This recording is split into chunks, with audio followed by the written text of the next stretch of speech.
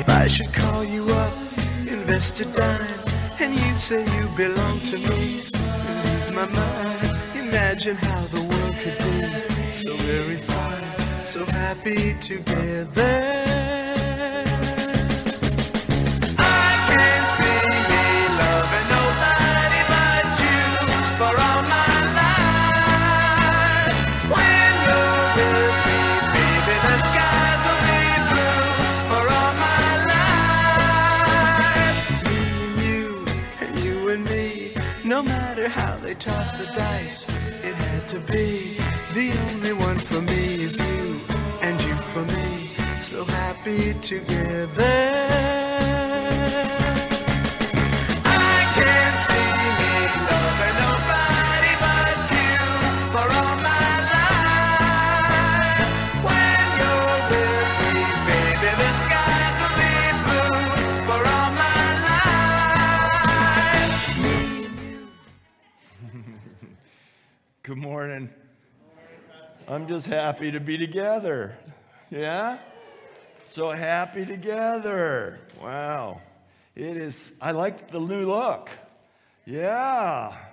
Thanks for being able to count to 3, by the way, and leaving 3 chairs in between you and the next person. That gives you your safe distance, the cootie zone, you know. So, wow, you just look better to me this way. I like it a lot. So, well, good morning. I'm going to continue and actually complete the re-series this morning. We've been talking about just different re-words like restart and relate and return. And today I would like to bring the final message in the re-series, and we'll move on to some other things next time. And I want to talk about the word rejoin. Rejoin. And there are a number of you who have been in the military, for which we are completely grateful. Amen? Yeah, amen. And we are surely grateful for the service that you rendered to us as servicemen and women throughout your life. And some of you were in for, one term, and some of you faced that opportunity to re-enlist, right? To rejoin. Say, how about another tour? How about another re-up? And some of you faced that, and some of you said yes, and you rejoined, and some of you rejoined and rejoined and rejoined and are still in and have made careers out of such a thing. Some of these re-enlistments were done in offices or various buildings, and some of them were done right on the battlefield where it said, yes, we need you to continue in this mission. And right there, and those of you who ever served in the military, whether you served one tour or more, you took a solemn vow, didn't you? You took a solemn vow to protect our country against all enemies, foreign and domestic. And for that, we'll just always be grateful. No matter what your service turned out to be, whether you did find yourself in harm's way or whether you stood as a pillar of strength in some unit so that we didn't have to be in harm's way, you took a solemn vow and kept it. And for that reason, I want to talk to you about rejoining, but before I go on to that, let me remind you what Tuesday is. Tuesday is Election Day. And if you haven't already done so, please vote. Please vote on Tuesday. Every presidential election cycle, people press me to make some kind of a comment to influence people into how they should vote. And I just need to tell you that is no part of my calling whatsoever as a pastor of the gospel of Jesus Christ. That is no part of my calling. It is part of my calling to encourage you and to use the influence that you've entrusted me with, though, to say vote. Vote. Vote your values, vote your heart, vote your conscience. Vote, vote, vote. What a great land we live in. And we live in a great land in part because of the difference in democracy, the different sides of the aisle. And I praise God for believers who will take this vote seriously. So that's my position. I do have a political position, but you'll never know it from now till Jesus. Well, perhaps when I retire, I'd be glad to come out and tell you exactly what my political position is, but not today, not today. So we're going to talk about rejoining today. You know, there is an element of human capacity that allows us to join. And so when Christian or I or Chase stand in front of a couple about to be married, we say, "Dearly beloved, we are gathered together here in the presence of God in the sight of these witnesses to join this man and this woman, to join them together as they make a solemn vow, a covenant vow to live as one." And it's a covenant vow to radical commitment, isn't it? It's a covenant vow to radical commitment. This is also true in the church, that we make a covenant vow to radical commitment. Turn in your Bibles, if you have one, please, to 1 Corinthians chapter 12. We're going to be looking together at verses 12 through 27. And 1 Corinthians, as if you may not know, is in the New Testament of your Bible. It's pretty much toward the back. Be careful that you be sure to see a 1 in front of the word Corinthians, because there's a 2 Corinthians as well. So you're looking for 1 Corinthians chapter 12, and then you're going to be looking for verses 12 through 27. Now, while you're on your way there, by way of context, this passage I'm about to read is an excerpt from one of what could have been 4 different letters, actually, from the Apostle Paul to the believers who lived in the city of Corinth, and hence we call it Corinthians. He's about to use an analogy for the body of Christ, calling it the body, and that we're all members of the body. And you'll see he's going to talk about feet and hands and ears and eyes and how every piece has a vital part in the body of Christ. Now, this analogy that he's about to use was not original with Paul, but in fact was an analogy that was known to his audience, because 500 years earlier, there was a revolt in the Roman Empire. The plebeians rose up. That was the lower class of people called the plebeians. And they rose up and they planned a revolt. Well, Menenius Agrippa was the Roman consul at the time, and so he developed this explanation. He said, "I know you plebeians feel unimportant, but it's like the body, and you're like the stomach. Nobody can see you, but where would we be without you?" kind of thing. And while his motives for bringing up this analogy are clearly suspect, he just wanted to placate the lower class so they wouldn't revolt, kind of puff them up. I can't imagine a politician doing that. Can you? Kind of puff up his constituency. But that's exactly what he was doing. But I'm telling you that this analogy, this picture of an organization or a group of people being a body, was something that would have been known to them. So with that in mind, 1 Corinthians chapter 12, verse 12. "The body is a unit, though it is made up of many parts, and though all its parts are many, they form one body. So it is with Christ." So from here we get the whole concept of the body of Christ, that the church is the body of Christ. Many parts, one body. Verse 13, you have to love this. "For we were all baptized by one Spirit into one body, whether Jews or Greeks, slave or free, and we were all given the one Spirit to drink." There's only one God. And it doesn't matter what the sign says in front of the parking lot. If it's Christian, it's Christian, correct? So there's only one God. But he said, now, in verse 14, "The body is not made up of one part, but of many. And if the foot should say, 'Because I am not a hand, I do not belong to the body,' it would not for that reason cease to be a part of the body."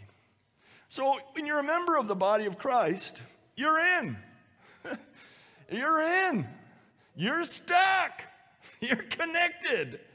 And I realize, like everybody, our walk with Jesus has fluctuation to it, right? But in reality, you're still the foot or the hand or the eye or the whatever. You're still in there. And if the ear should say, because I'm not an eye, I don't belong to the body, it would not for that reason cease to be part of the body. Well, if the whole body were an eye, where would the sense of hearing be?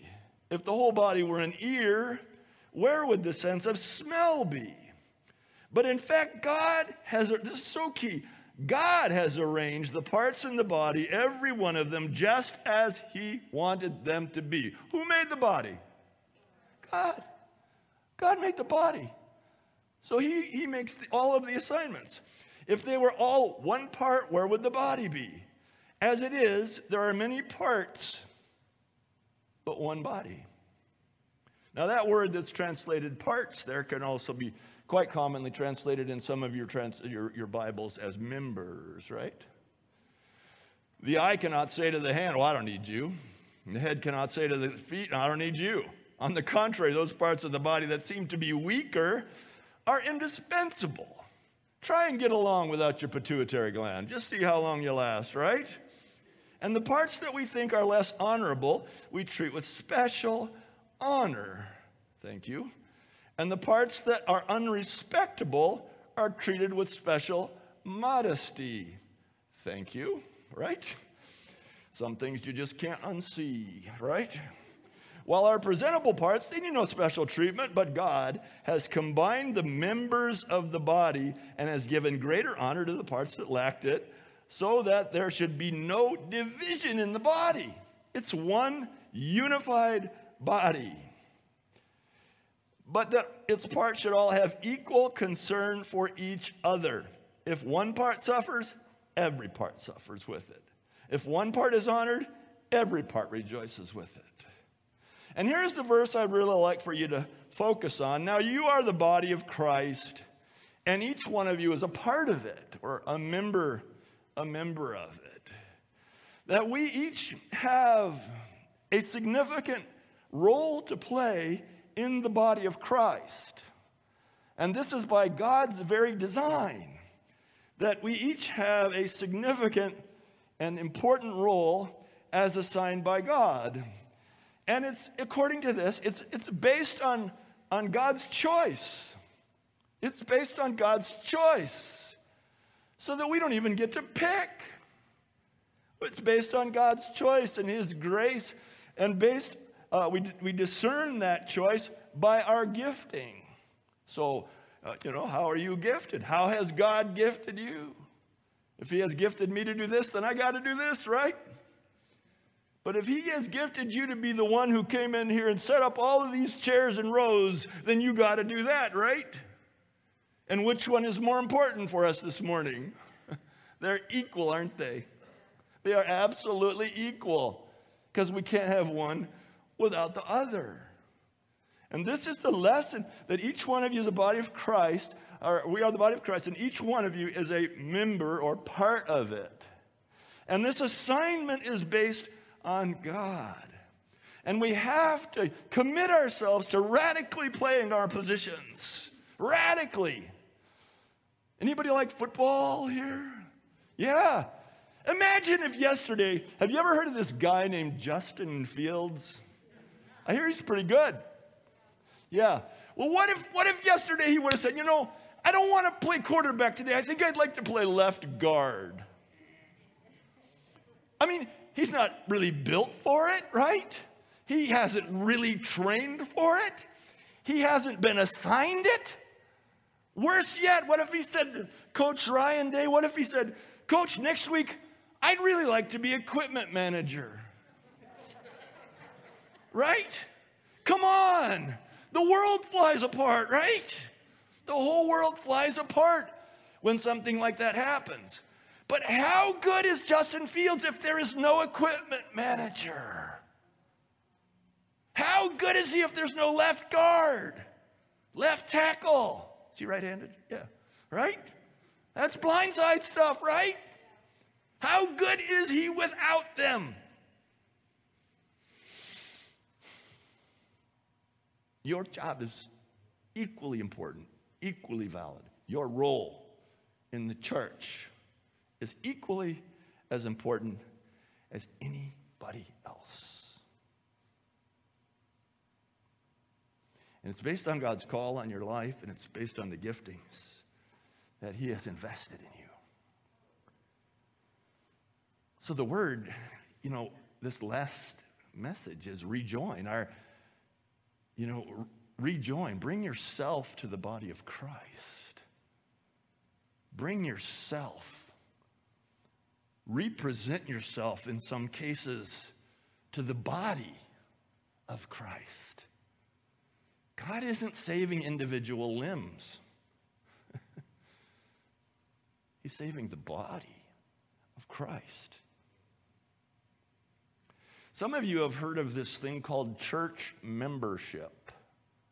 It's not an explicitly biblical thing, but it's certainly supported in the Bible, as you'll see if you come tonight at 6 o'clock from a 9 or 10 minute video from David Platt, who that guy can say more in 9 or 10 minutes than I can say in 9 months. And that's what the conversation will be about tonight, is church membership. What is it? What is this? Discussion will be about that. And church membership is a more modern convention in the church that says, I feel drawn to that place, to those people more than that place. I feel a real confirmation with the mission and the way of that place. There are more than 1,000 churches in Franklin County. You get a lot of choices, don't you? And they're so different and yet so the same because we're the church. And so along the way we go, not in competition with one another, because there's only one church, right? There's only one church. Not at all in competition with one another, but answering God's call to an individual fellowship or congregation by the ways that they perceive they're being called. And so here we are, Grove City Vineyard. We don't look like every other vineyard, but we look like a lot of vineyards, but we don't look much like Lutherans either at all, do we, right? And so, stop. And so, praise God for all of them. And so, as you're traveling along and you say, that's my family. That's my spot. Then church membership is offered to give people an opportunity to make that level of commitment and expression.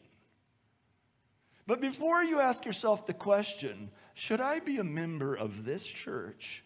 There is a far more important question to ask yourself. And that is, are you a member of God's church by way of your personal faith in Jesus Christ as Savior and Lord of your life? God is saving the body, but it's a personal entry into it. And so the much more important question you've got to ask yourself is, have you been to the cross? Have you been to the place where you've recognized your need of Jesus Christ as your Savior? You've bowed before Him, trusted in Him for the forgiveness of your sins, and surrendered to Him as Lord. Say, lead my life from here on out. That's by far the bigger question. Are you a member of God's church? And if you can sincerely answer yes to that question, then you may ask the next question, and that is, should I be a member then of this church? Because guess what? One of the 7 requirements or expectations of church members here is you have to be a member of His church first. Because we don't want anybody to ever make the mistake of thinking by being a member of the Vineyard Church, you're saved. You're saved by membership in God's church. But are you feeling like, I just feel like this is my place. It's my kind of weird or whatever. I somehow in my own uniqueness and eccentricities, I feel like this is a home for me. I feel like this could be my church. Well, what do you do in these COVID days if you want to join the church? We used to have all kinds of seminars and stuff. Well, I've made that easy for you. I have distilled I have distilled a 3 or 4 hour seminar for you down into one 52-minute seminar and one 23-minute. So for 75 minutes, you can buy your way in here now, okay? I put them online this week, and if you say, I'd like to explore membership, I want you to get on our website, look at the downloads, and find one that says, Welcome to the Vineyard. And you get me in my office for 52 minutes. And I'll tell you the stories, some of them. And you look at that. And if you watch that and you pray and say, yeah, this is my home. This is my church. And you would like to pursue, I'd like to make that formal membership commitment. Well, then you watch the 23-minute video called Church Membership. That's me in my office. I changed my shirt so it looked like I did it at a different time. I'm getting to learn how to play this game after all, right? And we'll go through the 7 expectations and what you do next. And then you can request from us a membership application and return it to us according to the instructions in the church membership video. Now, I put those 3 things up in the slides prior to actually seeing if this could be done. So I know the membership video, the welcome to the Vineyard video is up, but we might be a day or 2 off from the membership video. So if you get there, don't get too frustrated. We're actually going to do a full rebuild of our website here over the next couple of weeks. In any case, let's just close with this question. Are you in? Are you in? I love this place, and I love you, and I love what God's doing. And I just want to speak to those of you who are already members of this church. You're still in, right? You're still in. And I just want to remind you who are members, you made those 7 commitments completely voluntarily. No one pressured you to make those, and you said it was time to make those, so it's time to keep those. And to everybody else, I say, are you in? Because we're still running a mission here. We're still on mission here. You get that, right? Are you in? We have 178 families moving in across the road from us. Some of them are already there. And we need to reach them. We need to welcome them in Jesus' name, and we need to find out if they know Christ. Are you in? We're still feeding the hungry, and we're still clothing the poor. Are you in? We're still praying for the sick. Our last home group, we had two sudden instant healings right there in the garage. We're still doing that. Are you in? We still have children to teach and students to lead. Are you in? We still need to gather in small groups and bear one another's burdens. Are you in? We still have Operation Christmas Child boxes to fill so that we can bless waiting children around the world. Are you in? Thank you, Peter. We still have children to sponsor and missions to support. We still have a mission to accomplish. I just want to tell you, I'm in. I'm still in. I'm still in. Like you, I think maybe it's time not to be in anymore. Maybe it's time to move over. But I'm still here. I'm still in. And I want you to be in with us. So just let that lay on your heart today, whether you're here at home. And just let that lay in your heart today. I don't mean it in any condemning way. I just mean it's a question that the Lord posed to me. Bring it. You're in? She's in. Katrina's in. She's all by herself. She's in. Nope. Somebody in the back's in. You're in. You're in. You're in. You're in. You're in. You're in. You're in. Sight for sore eyes there. You're in. You're in. You're in. You're in. Thank you. It's your choice. Your choice.